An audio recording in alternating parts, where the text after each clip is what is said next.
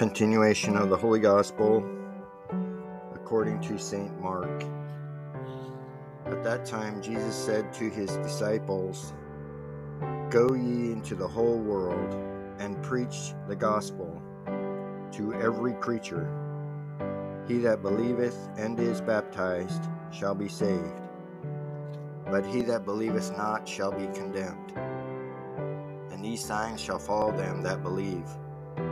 In my name they shall cast out devils, they shall speak with new tongues, they shall take up serpents, and if they shall drink any deadly thing, it shall not hurt them.